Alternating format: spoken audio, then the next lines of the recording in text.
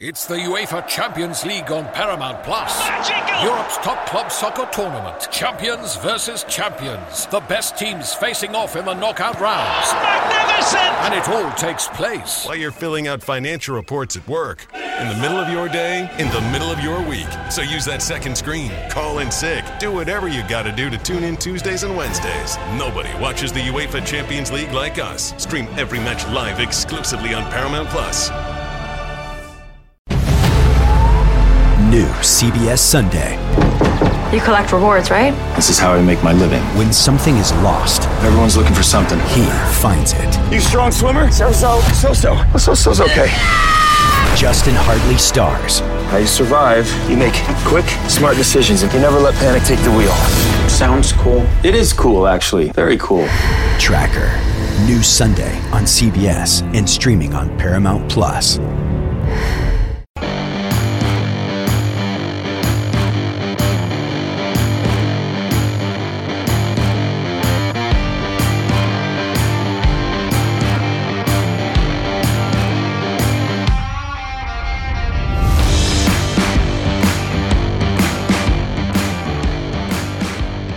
Hey, what's up? Hello, everybody. Welcome back to Roll Pod, third edition of the week of Roll Pod, an Alabama sports podcast from Bama 247. I am your host, Cody Goodwin. Joining me today, as he does every week during the midweek, although last week I think we just took Thanksgiving off. It's Mike Rodak. And Mike, I'm going to lead off with a question.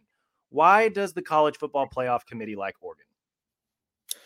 Well, Bo Nix, I think, is a big reason why. In fact, we heard Boo Corrigan basically was asked the same question by Reese Davis, during the show on Tuesday night. And he mentioned Oregon's offense. He mentioned Oregon beating Oregon State, which he said the committee respects. And he said that they held Oregon State to 7 points as opposed to the 34 they had been averaging.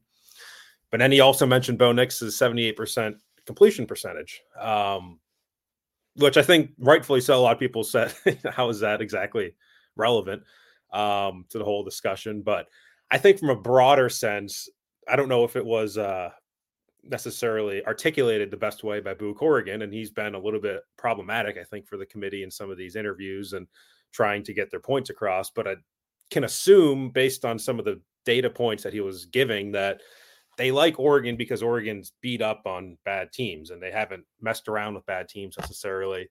And they also have an offense that's very good and really, I think, second in the country in terms of offensive efficiency. They're also second in the country in terms of overall efficiency. So from a metric standpoint on just their overall, how they turn yards into points and how they turn plays into yards, they do a really good job. Strength of schedule wise, not so good. But I will say those efficiency numbers do take into account the opponent.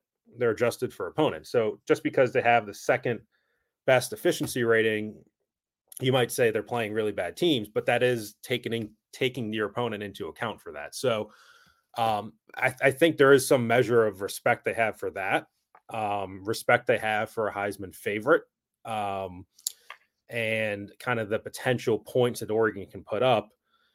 And our defense is pretty good too. But yeah, the strength of schedule is not there compared to other teams. And, Washington is the one really good team that they've played, and they lost to Washington, close game. They have a chance to beat Washington here. So I guess if they win that, then they've played Washington twice. The top, wherever Washington ends, we'll have to see if they lose this game, where will Washington be? Probably like 6 or 7. You're playing a top 7 team twice in one season, which a lot of teams can't say.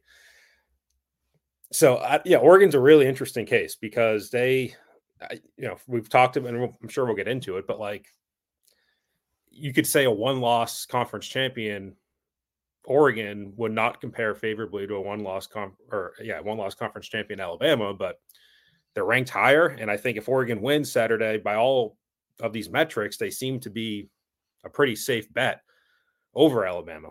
And it would really come down to Alabama and Texas if Texas wins, or Alabama and Florida State if Florida State wins. So Oregon is where they are. I mean, I don't know if you can try debating it and all that. The committee seems to like the efficiency part of Oregon, and that's not good enough for me.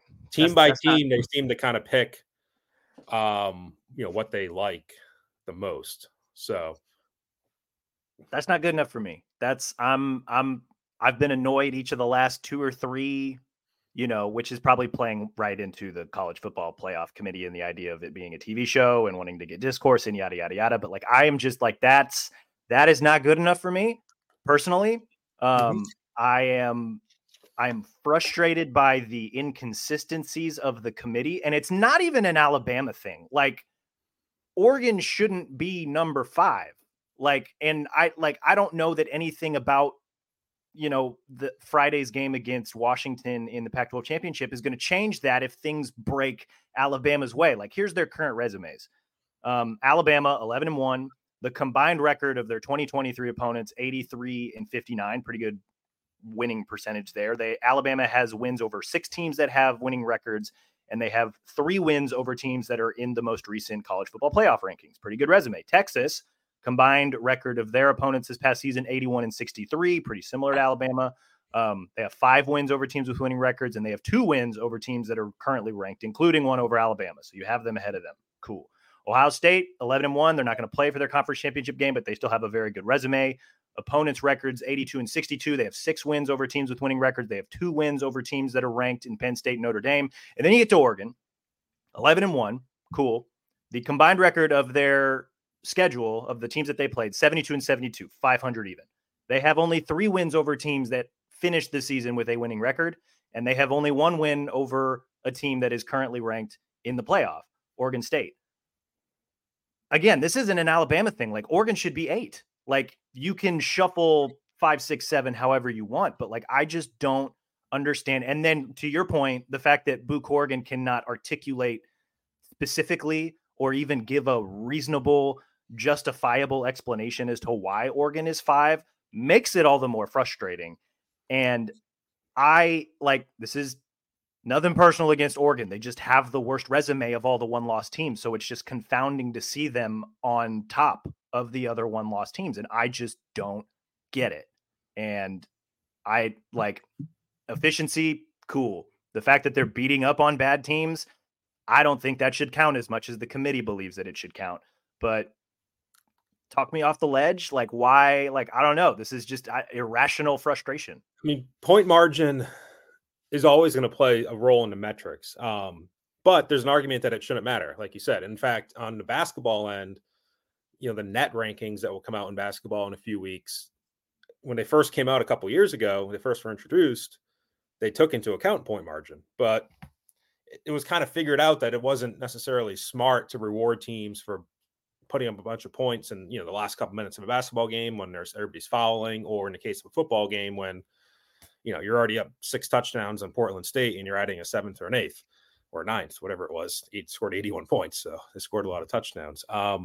So there was an argument that like point margin shouldn't matter. In fact, it's gone from the net rankings now in basketball. So, but a lot of these computer models still will certainly take that into account. And in fact, I was listening to, Bill Connolly, who does a lot of the statistical stuff for ESPN a couple weeks ago on the radio. And he was basically asked like, what's holding back Alabama? And he said point margin was part of it for them. And that was before the Kentucky game. That was before they beat up on Kentucky.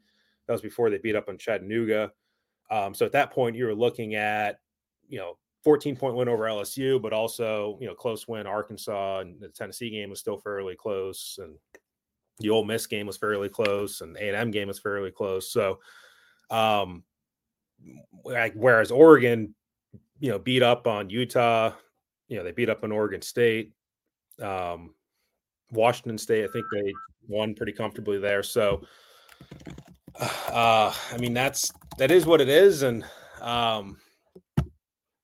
look, I think with Oregon too, it's just like you think they're going to be really good in the playoff because they have Bo Nix and because they have that offense. So there is an argument that if you're picking the 4 best teams, that you want the best offense in there, the best quarterback in the country, which again, you can make an argument it's Jaden Daniels and not Bo Nix, but Bo Nix right now is probably going to win the Heisman.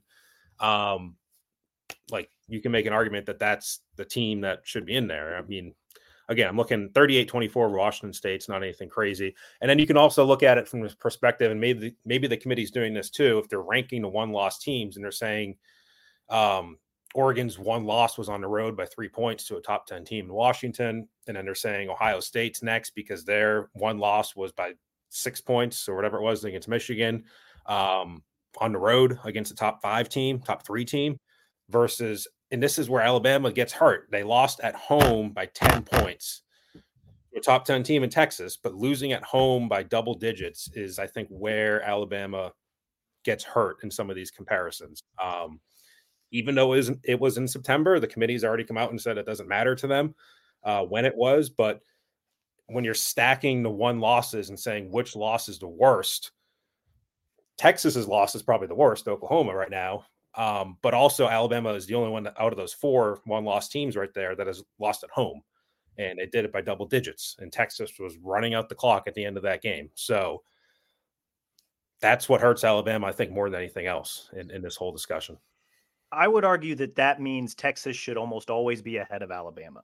I don't know that result should have any bearing on why Oregon is the number 1-loss team. Like, that's where it just doesn't connect for me. So they're saying that Texas lost in a neutral site to a top, whatever Oklahoma is right now, top 20 team. And they're saying Oregon, they're giving credit to because Oregon lost by 3 points on the road to now a top 3 Washington team, in fact. Yeah. I don't know. I don't get it. And the more I think about it, the more frustrated I get. I guess the one piece of saving grace, and we'll get into this, but like if things break in Alabama's favor and they need a couple of teams to win this weekend, and first and foremost, they need to beat Georgia. We'll get into that as well on today's show. Hi, welcome to Roll Pod. The one saving grace that I think the committee has been consistent on is that if you win a big game convincingly, you get rewarded. You look at when, what are the examples here?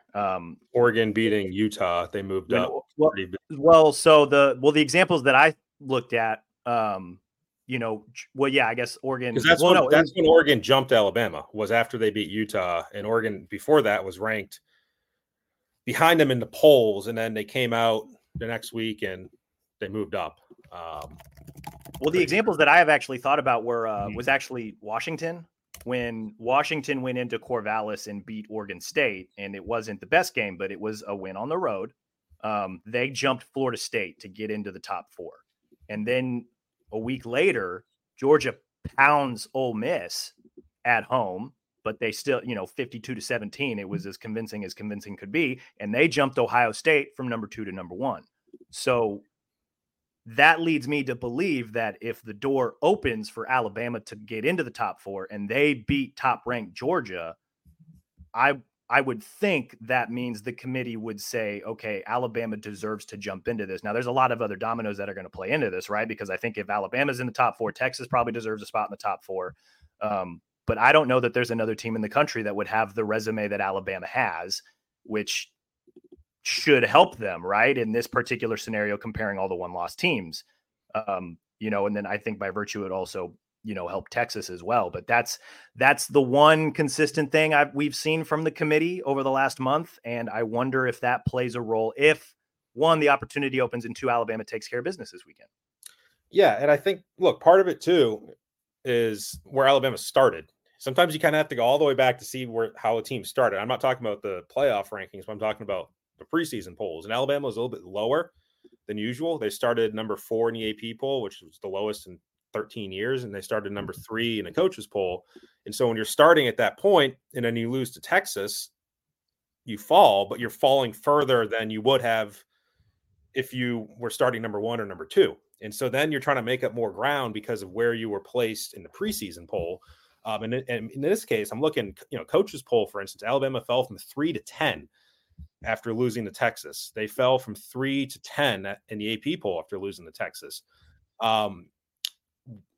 Which then the AP poll and the coaches poll, as much as the committees will never admit it, that's kind of the basis for where they start looking when they start making these rankings in late October. Like that's kind of the guide.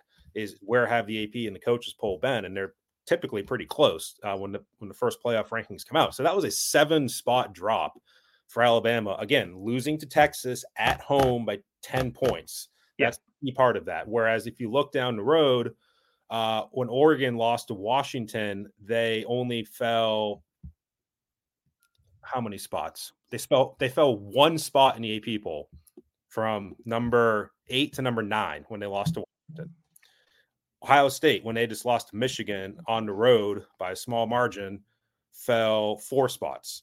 What was Texas's one loss to Oklahoma? They moved from number 3 to number 9, which is a decent drop in the AP poll. The coaches poll, they moved from, they were number 5 and they dropped, they're number 4, they dropped down to number 10.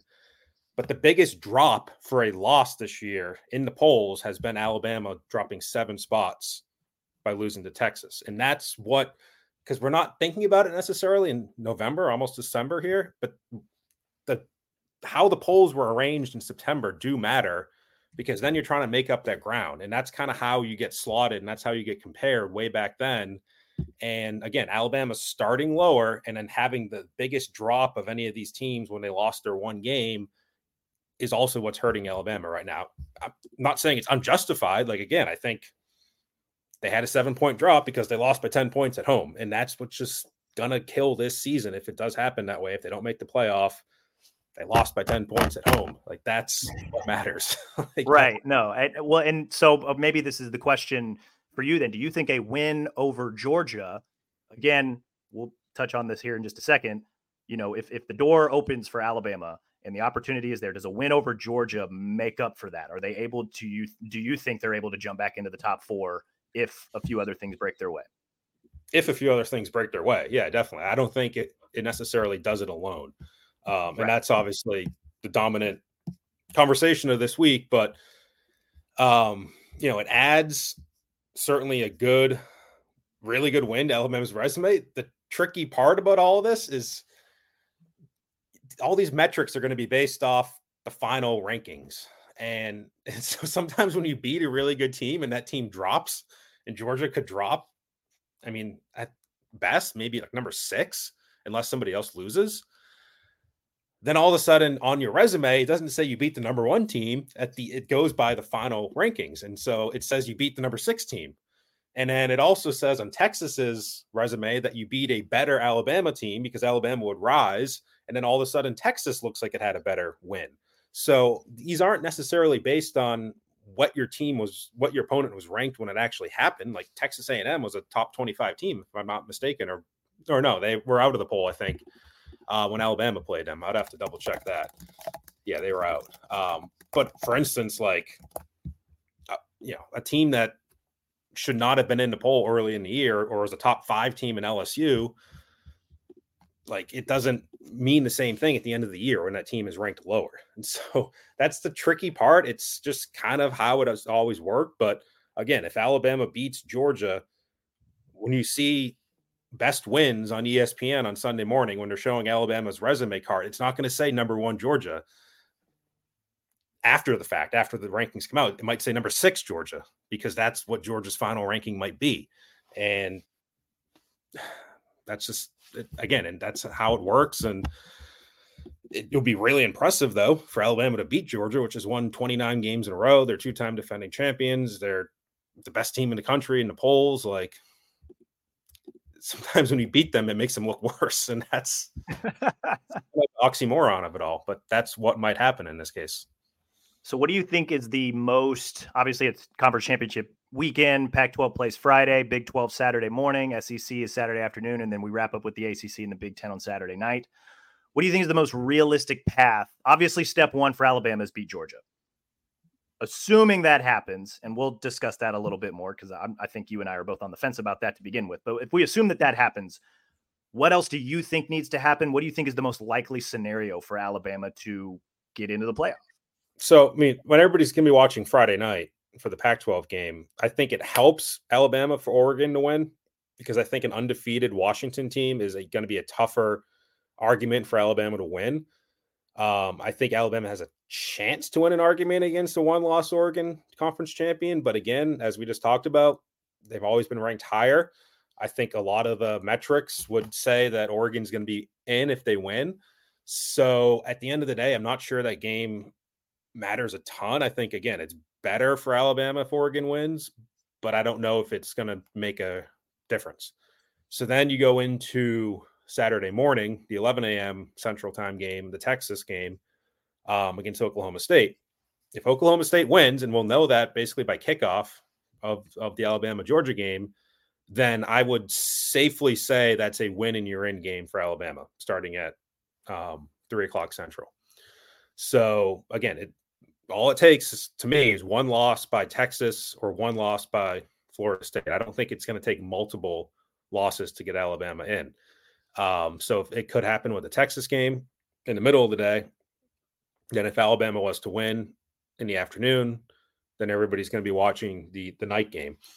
And again, I guess Michigan losing to Iowa would knock Michigan out and put Alabama in. I think that's a possibility. That's not going to happen. It would be crazy. But I guess Brian Ferentz would be rehired if that happened. Oh my gosh. But if they're going to win that game, it's going to be like 10-6 or something stupid. Right. So, I mean, it's possible. I don't think, I think those games are on basically at the same time. The ACC. Yeah, Big Ten, ACC are on at the same time. It would be, this weekend would be a lot more fun if the ACC championship was Friday night, because then it would set the stage for kind of everything else. Because I'm of the belief that, like, if Florida State goes down, every other conference championship game is effectively a play-in game. Right. Except for Iowa, because they're the last one to play, so nobody really knows. Right. So, it's treated like it's a play-in game anyway, right? Because if Florida State goes down, that's one less undefeated conference champ. And so, assuming Michigan takes care of business, you would have them in, and then you'd basically have 3 spots for either, a 12-1 Oregon or an undefeated Washington, an undefeated Georgia or a 12-1 Alabama, and then potentially Texas, assuming they take care of Oklahoma State. Right. If they don't, and a few dominoes fall, then you could be looking at either Ohio State or Georgia back on their way into the playoff. But right. Yeah, that's what it will come down to me. I don't think it would be any debate beyond that. If it, again, you have the scenario of Texas and Florida State win, I think Alabama's out. Either Texas wins or Florida State wins, Alabama's in with a win. And then if both Texas and Florida State lose, then I think, to me, if Georgia plays well enough against Alabama in a loss, I think Georgia would be in over Ohio State. I always hate when teams get punished for playing the extra game. Yeah. And honestly, it benefited Alabama in 2017 when they lost in the Iron Bowl. Auburn went to the SEC championship game. Auburn lost. Alabama got into the playoff. Even last year with LSU took another loss in the SEC championship game because they played an extra game, and they played the hardest game of the year for them against Georgia. I hate when teams get penalized for playing the extra game. In this case, Georgia won the SEC East. I think objectively they were better than Ohio State for the first 12 games of this season. They go to Atlanta to play a really good Alabama team, and if they lose, I don't think Ohio State should then jump Georgia. You can say, yeah, Ohio State lost close on the road to Michigan. In this case, Georgia would have lost close, let's say, at home, sort of, in Atlanta. You can make that argument. But again, they played an extra game. Georgia played a 13th game. So if you play a 13th game, you have a better chance of having one loss. So to me, I think rewarding a team that misses a conference championship is not the way to go. Luckily, this is the last year where that's really going to happen because of divisions going away everywhere by next year. You're not going to have an Iowa with a chance, to win their conference championship. Versus if this was next year and the Big Ten didn't have any divisions, then it would be Michigan, Ohio State again. They would just play each other twice. And honestly, that's the better path to me, because then you're putting your 2 best teams, and that's why divisions were eliminated. So this is the last year we have to worry about a team backing into the playoff after missing their conference championship, unless they're like a 9, 10, 11 seed. Yeah, no, I agree with that. Be kind of interesting to see how it all plays out, just because I don't know. I feel like anything and everything is still on the table going into conference championship weekend, which is what's going to make it fun. But also, like, it could also be very easy if, like, Georgia, Michigan, Washington, and Florida State all win, because then you'd have 4 undefeated conference champs, and that's just seed them out. So who knows? I don't think it'll happen that cleanly, but also we didn't think we'd get to this weird, I don't want to call it a doomsday scenario, but like, I don't know that we expected to be in this position, you know, a month ago, even though it was something that you and I had talked about probably a month and a half ago as a possibility. Yeah. And I wasn't covering college football when the playoff was being discussed and implemented 10 years ago. 2013 is, I guess, when it really came together, and then 2014 was the first year of it. But there had to be someone in that room, and I'm sure this was discussed back then, I just wasn't covering it. You have 5 power conferences and you have 4 playoff spots. So it's so goofy. The math says there's going to be one conference champion that's going to be left out. And for most years, that kind of sorts itself out. The Pac-12, for instance, has not made the playoffs since 2016 with Washington.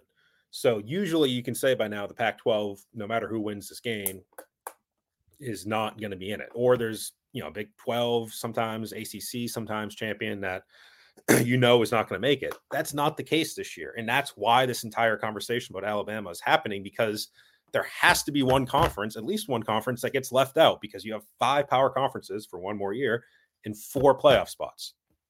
So simple math says one team's going to be left out.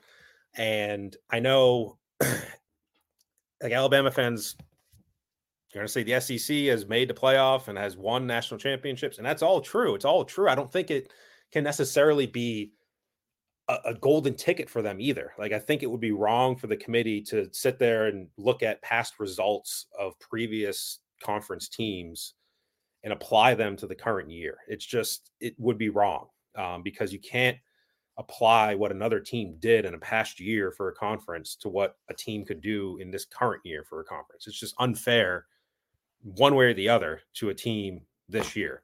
It's unfair to the other teams. If, let's say they say, oh, well, Clemson, you know, beat Alabama twice in the national championship as the ACC champion, we should give Florida State credit for that. No, like, that doesn't make that's any not sense. how that works. Yeah. Right. And neither should the SEC get credit for what the teams have done in the past. Like, it's just, you have to be very myopic and just look simply at this year. And I don't think you can apply conference history to any of this discussion. It's just, it doesn't work. Yeah, no, totally agree with that. Paramount Plus and the National Park Foundation present A Mountain of Zen. Are you still listening? Good. Take a deep breath. You needed a break. This Earth Week, you can live stream 7 national parks for 7 days on Paramount Plus. So, yes, you can literally stream a stream. Paramount Plus, official streaming partner of the National Park Foundation. Paramount Plus and the National Park Foundation present A Mountain of Zen. This Earth Week, you can live stream 7 national parks for 7 days on Paramount Plus. Paramount Plus, official streaming partner of the National Park Foundation. Let's dive right into Alabama, Georgia. There's a game. I didn't know there's a game. Right off the top, Mike, how does Alabama win this game? They have to stop shooting themselves in the foot. I know it seemed like they stopped doing that, but everybody watched the Auburn game, and that was certainly a problem for them again. So, I mean, and Saban talked about this too, where they built up momentum basically from the second half of the Tennessee game on through. Like, we were all sitting there at halftime of the Tennessee game saying, like, what in the world is wrong with this team? Like, it was 20-6. Like, they looked like trash in the first half. I think they would tell you that themselves. And then they came out in the second half and blew them out. Came out, beat LSU. Came out, blew out Kentucky. Blew out, Chattanooga, like they should have. And then, Saban would talk about you got to keep the momentum, because sometimes when you lose it, it's hard to get back. And then they go into Auburn, and all of a sudden the things that were problems for them early in the year were problems again, with the touchdowns being called back by penalty. Seth McLaughlin's bad snap or miscommunication in a key moment. Jalen Milroe kind of making weird, questionable decisions, which has been an issue for him. I think he's cleaned it up, but had the 2 ineligible downfield pass penalties that could have cost him, certainly. So you start doing those things again, you start getting gashed on defense like we really haven't seen. I mean, a Texas game, it kind of reminded me of in a different way. Like it was more the running game with Auburn, but it was just like you felt like Auburn was really getting them on their heels, especially in the third quarter, early fourth quarter. To me, it felt like that. So it was a little bit of a throwback, and that's not a good thing for Alabama. I think you can discount it to some extent, saying it's the Iron Bowl, it's Jordan Hare, it's kind of in its own little box, but you can't be doing any of that stuff against Georgia. Like, it's not going to work against a much better Georgia team than Auburn. So that's kind of where it starts. But then to me, it's a question of still, even if you play a really clean game, you don't have the penalties, you don't have the mistakes, you don't have the turnovers. Are you good enough from a talent standpoint at the skill positions, especially to beat Georgia? And 2 years ago, the answer was yes. And that was a really good Georgia defense. It was also a really good Alabama offense with Bryce Young, Jamison Williams, John Mechie. The problem was when they lost Mechie, which he played most of that game and 9 catches for, I think, 96 yards, and they got hurt. And then he didn't play in the playoff, and then they lost Jamison Williams in the second quarter of the national championship game. All of a sudden, they weren't the same sort of offense because they lost their 2 best skill players outside of Bryce. And that's when Georgia beat them. They don't have Jamison Williams this year. They probably don't have a John Mechie. I think Jermaine Burton's gotten better. I think he's been a really good receiver for him. But I don't think he's on that level. I don't think he's a first, second round talent in the NFL right now. I think he's probably more of a mid-round talent, third, fourth, somewhere around there. So do they have enough right now at the skill positions? If Jace McClellan doesn't play, I think they can get by without him. I think he's been a solid player this year. I don't think he's been a difference maker necessarily. He's gotten some tough yards. He's a gritty player. He's a physical player, but I think you can get some reproduction there with Roydell Williams from what Jace will give you. I think Jam Miller can give you some snaps. I think Jalen Milroe can certainly make plays. We've all seen that. But is it good enough? And yes, you're playing against a Georgia defense that is not as good as it was 2 years ago. So maybe that helps make up that gap. But to me, it's still, do you have the talent on offense? Do you have the proven talent? Like, I know we have the 5-star rankings and all that, but like, do you have you line up that guy on the outside of the field, you know he's going to beat his defender like Jamison Williams did, like Devontae Smith did before him. Like, that's still a question with this team. And then you flip it the other way around, and this Georgia offense, I think, is better than it was 2 years ago. They didn't have a chance to play Georgia last year. I think Georgia's offense was better last year than it was 2 years ago, but it could be even better this year because I think Carson Beck is probably a little bit more talented than Stetson Bennett. Their running game is very good. Obviously, Brock Bowers. And the receivers are pretty good too. So, and their offensive line, not to forget, because that offensive line has kept Carson Beck really clean the entire year. So, again, it's a question of, do you have enough talent? And they have Kool-Aid, they have Terrion, they have Caleb Downs, they have Malachi Moore, they have Chris Braswell, they have Dallas Turner. Is that enough to beat Georgia? I think it's really close, but it's closer than any other game they've played this year. So, again, that's just the question. You line up the 2 most talented teams in college football. Georgia still might be the most talented team in college football, and Alabama might be the second most. So that could leave you in the wrong side of the equation there.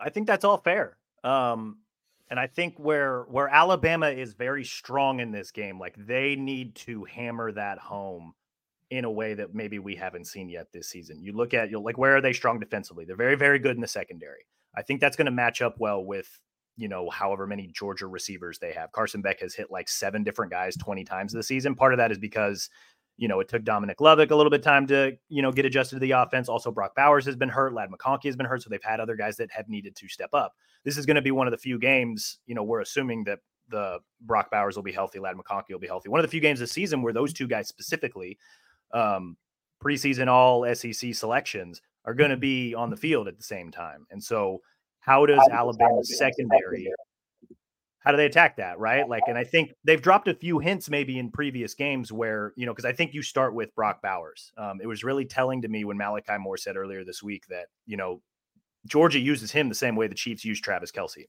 Well, I'm a Chiefs fan, so I know exactly how the Chiefs use Travis Kelce, right? They line him up everywhere. But I've also seen how teams have been able to take Travis Kelce out of it or disrupt him. They beat him up on the line of scrimmage and they double him. So okay, how does Alabama do that? In recent weeks, we've seen Caleb Downs play a lot of star. We've seen him play a lot in the slot. I think that's going to be an answer. I don't know if it's going to be the answer, but I think it's something that they're going to try, right? He's a little bit more physical than Malachi and Terrion. He's a little bit bigger. He's a surefire tackler. That's a guy that can probably hand fight with Bowers at the line of scrimmage. Also, if you leave him in the slot, which is where Dominic Lovett has done a lot of his damage, Caleb Downs can cover him too. The interesting part about that is that it takes away one of your safeties. When Terrion Arnold shifts to star, you can bring Trey Amos off the bench, and he's very good at corner opposite Kool-Aid, and then you've got Downs and Moore in the back. When you bring Downs to star, I know Terrion played safety in high school, but it's not something that he's done a ton of over the last couple of years at Alabama. So, are you trusting Jalen Key, who looked a step slow against Auburn? Are you trusting Christian Story or Devonta Smith, who have played a little bit in recent weeks? Like, I'm kind of, if Downs goes to star, I think that's great. But like, what do you do behind him? Like, what's the other answer? In terms of one, disrupting Bowers, and then two, try and stop everybody else around him too. Cause like you can double Bowers and take him out of the game, but you still got to guard everybody else. And so I don't know what the answer would be at safety if you move Downs down.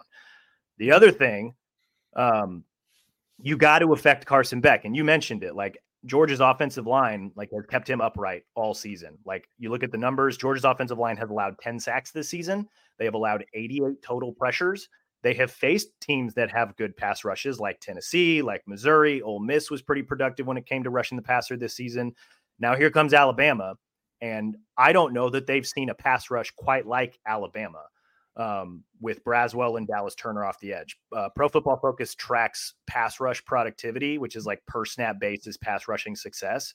Braswell is ranked 6th in the country among edge rushers who have at least 100 pass rush snaps this season. Dallas Turner ranks 13th. Georgia has done well facing top 50 edge rushers in terms of pass rush productivity. They have not faced a team that has 2 in the top 50. So you combine that with, those guys need to win, because if you try to blitz Carson Beck, he's just as effective than when he's not under pressure. When he's not under pressure, he's completing north of 70% of his passes. When he's blitzed, he's still completing north of 70% of his passes.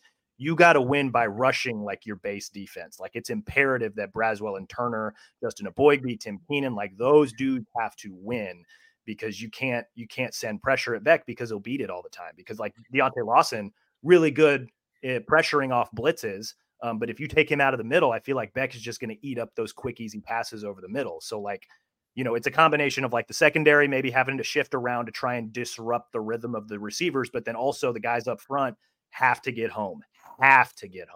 It's, to me, a question still of how much can you play Turner and Braswell at the same time? Because it's a good question. I feel like we saw more, and I don't have the stats in front of me to back this up, but I feel like they did more of the Turner and Will Anderson stuff even 2 years ago in the SEC championship on the field together, or just in general the last couple of years. And this year, there's been more of the 3-3 look where you're going to have one of those outside guys on the field. You kind of rotate them, which helps, but you're having either Turner or Braswell out there, and you're trying to keep those 3 big guys on the field. And I think it's probably against this Georgia offensive line, against this Georgia running game, I feel like they're going to lean towards having the 3 big guys out there, whether it's, Keenan, Eboigbe, Tim Smith, Keenan, Eboigbe, Otis. Like, you're probably going to need that to stop the run. And so that might necessitate only having one of Turner or Braswell out there along with your 2 inside guys if you're in nickel most of the time. And again, I think you might need to be in nickel because you're probably going to need to bring a safety down to be on Bowers and then have 2 deep safeties. So that gets you into a little bit of a pickle in the nickel, if you will, with the star down on Bowers. And then you're trying to keep 3 defensive line on the field because Georgia can still run. And so that leaves you, like, it would be ideal to have Braswell and Turner both coming off the edges and trying to get to Beck at the same time. But like, realistically, I just don't think we're going to see that too often, because they're probably going to be rotating more than they'll be on the field together. No, I think that's fair. Or does one of them just, do you have Turner off the edge? Braswell operates as like the defensive end opposite of Eboigbe, and then you've got Eboigbe and Keenan in the middle. That way you've still got your 4. Downs, I think playing star too might help in run defense because he's such a sure tackler. And then if Georgia rolls out 2 tight ends, which they did quite a bit against Georgia Tech as well, like you can, Campbell, I think, is fast enough to maybe cover a non-Brock Bowers tight end. He may not have the coverage skills, but he can at least, point and go cover him, go clobber him, right? I don't know if that's an answer, but like, is that something you think that could be effective if they just, maybe play Braswell as the down lineman? They can try. And then I think it's kind of a feel thing where is Georgia, if they're seeing that look, if Georgia's seeing Braswell in there and only two big guys, 300 pounders, is Georgia just going run all the time with, Milton or whatever the case may be? And that could be their key. And then if Alabama gets into the big personnel, are they going to Bowers? Or are they doing something different to go into the slot, just working a different way? Like that's the stuff that offensive coordinators and defensive coordinators are going to be kind of going at each other with. But to me, I think you test it out maybe, and you can see if you can stop the run with Braswell on the field as your third lineman. If it works, then great. Like you're in a good spot. If it doesn't, then you might have to put a third guy in there. And then again, you're kind of playing chase a little bit. Yeah, no, it'll be interesting to kind of watch that chess match, especially early on. Where's the success coming from? Who wins those battles, and what that'll mean moving forward. Offensively, Georgia's defense, offensively for Alabama, Georgia's defensive strength this season is in the secondary, not unlike Alabama. They don't have as much depth or as much star power in the front seven as they had before. I think they got a couple of young guys playing linebacker. I think this could be a prime opportunity in a really big game for Jalen Milroe, just because he's a mobile quarterback. Like there's one train of thought where it's like, okay, Kirby came from the Saban tree. They run almost identical defenses. Like they recruit the same personnel. They run a lot of the same concepts. And we know that Saban's defense struggles with a lot of pre-snap, post-snap motion stuff, that motion-based offense that Sark utilized in the passing game and that Auburn utilized in the run game. So Georgia's defense has struggled with that too. So then you bring in Milroe, who is obviously a mobile quarterback. He's way more willing to step up in the pocket, to run a little bit here and there. And I'm thinking like, okay, a guy like Jam Miller is a guy that can get east to west very, very fast. A guy like Kendrick Law is a guy that can get east to west very, very fast. Like how much can Alabama utilize a little bit of motion and just, can Milroe put those linebackers in a blender and just make them, he's going to have to make a lot of big plays, I think, both run and pass game. It's not maybe going to be similar to like A&M where they drop back 40 times and just chuck the ball down the field. But like, I wouldn't be shocked if Alabama dropped back 35 or 40 times in this game, but then Milroe takes off and runs 10 or 12 times, just because I think that's a part of Georgia's defense that they can exploit. What do you think? Yeah. I mean, it's still, maybe you try, assuming they don't have Jace, you try to get some of the running game going traditionally. You still have Stackhouse, for that Georgia front seven. I'm just looking to see where they rank in terms of. It's not a defense that gets a lot of pressure, but they do force some turnovers. So they're 26th in the country right now in allowing 117 rushing yards a game. They allow about just under 4 yards a carry. So it's not nearly as dominant as it was before. But again, I don't know if Alabama, as we talked about all year, like, can I picture Alabama just putting their heads down and running the ball 40 times and averaging 6 yards a carry and like beating Georgia that way? I don't see it. So maybe not that way, but that's where I think like Milroe, you look at some of who are the teams that have had success against Georgia. Like they also survived the Jordan Hare voodoo against Hugh Freeze, and Auburn ran for like 200 yards. Georgia Tech last week, a lot of motion-based stuff with Haynes King, right? Former A&M quarterback. A lot of read option stuff that worked out. Mizzou, obviously they have Cody Schrader and they have the personnel to just kind of pound it right at him. But like Brady Cook was doing a lot of stuff in motion and doing some RPOs and stuff like that. I wonder, we haven't seen a ton of that from Alabama's offense, but I wonder if this is the week to roll it out and see it's, can you set up some screens? Can you set up some RPOs? Can you get Miller on the move just to give them a bunch of different looks, like a bunch of window dressing and stuff to confuse them?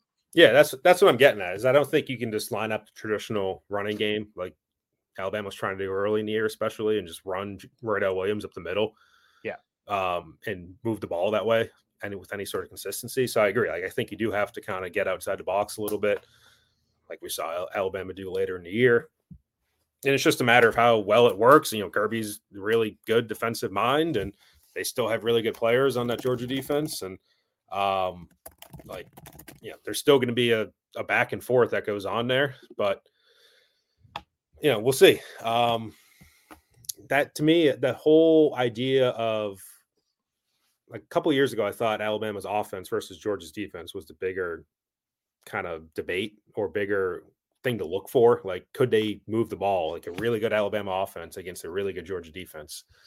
To me, this year, it's still Georgia's offense versus Alabama's defense, a really good Georgia offense versus a really good Alabama defense. So this other conversation of Alabama's offense, Georgia's defense, I feel like there's flaws on each side, probably more so than the other side of it. And it's just going to come down to how well can you mask those? How well do your players like Jalen Milroe, who's shown good things, shown bad things, and sometimes it's a little bit in between. Like, where does he fall in that spectrum? The LSU game, he was great, like perfect, like did everything he needed to do in that game. But obviously, other games he hasn't been. So it's hard to say like would all this work. Sometimes it just depends on how well you execute, and you can get Jalen Milroe outside the pocket. He's going to make the right decision.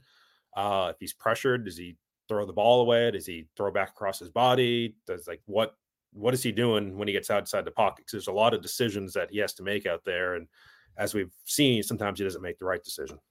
Yeah, no, and I think I'm more willing to call the Iron Bowl more an aberration.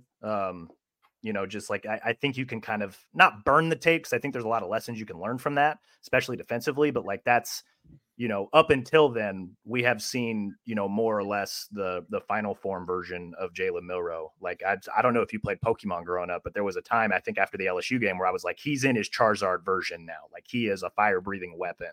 And the Auburn was kind of the Auburn game was a little bit of a regression because of the penalties. But in that game, he did not turn the ball over, which I thought was crucial in giving Alabama, obviously, the opportunity that they did to win the game. There were a lot of other little things that they need to fix, but part of playing a clean game is obviously not committing the turnovers to pull points off the board, but also not turning the ball over, because this is a Georgia team that thrives off making turnovers kill you. And that's been an underrated part of this Alabama team, I think, in the second half of the year, is avoiding the turnovers. And they had the interception against Kentucky, and then Terrion came right back with his own, so that kind of got erased. But I'm looking 0 turnovers against Auburn, 0 against Chattanooga. They had 2 against Kentucky. I'm forgetting what the other one was. It might have been muff punt by Kool-Aid. Does that count as a turnover though? I think it might not. Did they maybe fumble the ball too? Yeah. Now I'm doubting my own mind here, but I'll go check out what happened in that game. So scoring, drives. Alabama had an interception. Yeah, it must have been a muff punt then, is what they're counting. I think in the NFL they don't count that as a turnover, but I guess in college they do. LSU, they had 0 turnovers. Arkansas, they had 0 turnovers. The 2 against Tennessee, I think, were both in the first half. So you've gone Arkansas, none, LSU, none, Chattanooga, none, Auburn, none. You had a little bit against Kentucky and then the first half of the Tennessee game. But overall, like, there has not been a turnover issue with this offense. And that's obviously going to be crucially important in this game. But I think Milroe's gone now. I think I looked it up the other day. He has 1 interception in his last 94 passes. Yeah. Like he's the one against Kentucky. Yeah. So that's part of, when you talk about playing a clean game, like 1, not committing turnovers to pull points off the board. 2, if you're on defense, right? Like when Alabama's defense, I've been tracking this, like when Alabama's defense commits a penalty, the opposing offense normally scores on that same drive. So like you can't do that, but then also like protect the ball. Like you cannot give this Georgia offense extra opportunity. Yep. Yeah. That's keys to the game Saturday morning. Don't turn the ball over. I think, yeah, right. Like some of them are like LOL, like obvious, but like, stop the run, limit Bowers. You got to get pressure on Beck. No dumb mistakes, right? No penalties, no turnovers. But then also establish the Milroe, because I think he's the type of athlete that can, put a defense like this in more compromising positions than not. And he seems to have the confidence and the wherewithal to recognize that in real time. Like I know the Auburn game was a little, I don't want to call it fluky, but it was definitely off the beaten path from what we had seen, the previous 3 weeks since the bye week. And really, I mean, since the second half of the Tennessee game. He has really made strides in not only manipulating defenses, but understanding in real time that he's manipulating these defenses and then, attacking the open space accordingly. So he's going to have to be at his best to give Alabama a chance in this game. You got a prediction or any other final thoughts before we sign off here? I passed on a prediction in the Jordan Hill podcast I did with Dogs 247, and I will pass on a prediction for right now because I'm still thinking about it. So you can subscribe to Bama 24/7, and assuming Brett Greenberg collects all of our predictions, you can find them on our VIP board on Bama247.com later this week. I like that. I haven't settled on a score yet, but I know that maybe to give people a hint on where I'm leaning. This is the game Alabama has to go win. Like, they have to go prove it. They have to go show that they can go win a game like this and beat another big team like this. Like, they gotta show me that they can do it. I believe that they can do it, but I got to see it. And when I see it is when I'll 110% believe it. I'll say this. I'll say literally walking into Mercedes-Benz Stadium 2 years ago, I had a good feeling about that Alabama team in that game.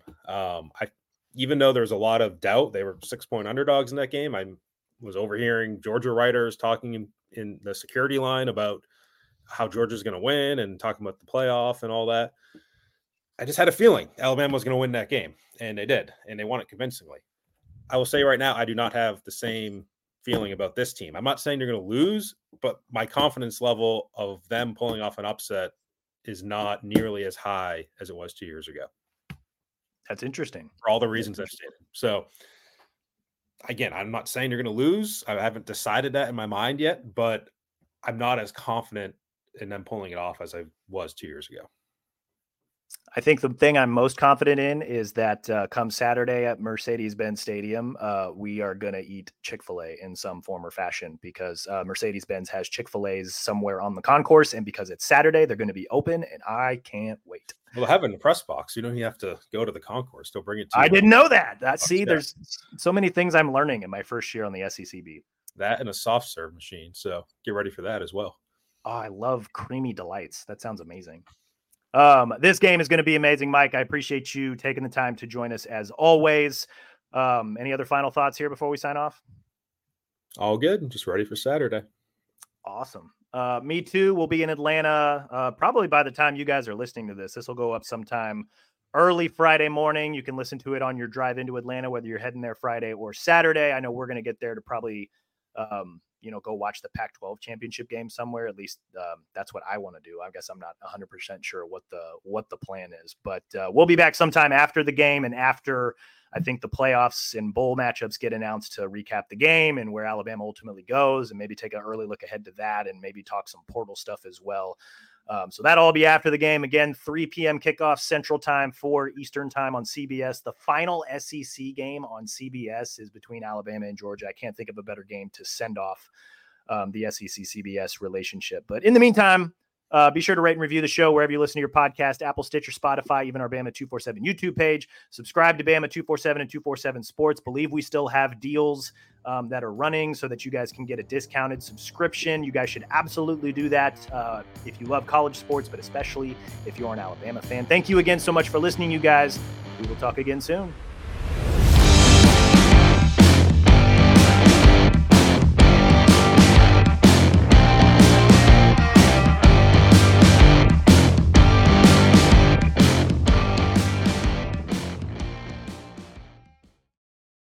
It was a very bright, shining light, Sarajevo, and they needed to kill that light. From producers Matt Damon and Ben Affleck, explore how art and music sustained hope during the siege of Sarajevo, thanks in part to humanitarians and the band U2. U2, they represent a personification of our resistance. The Hollywood Reporter hails Kiss the Future, moving and inspirational. Kiss the future! Viva Sarajevo! Kiss the Future, new documentary now streaming exclusively on Paramount Plus. Go to Paramount Plus to try it free. Terms apply.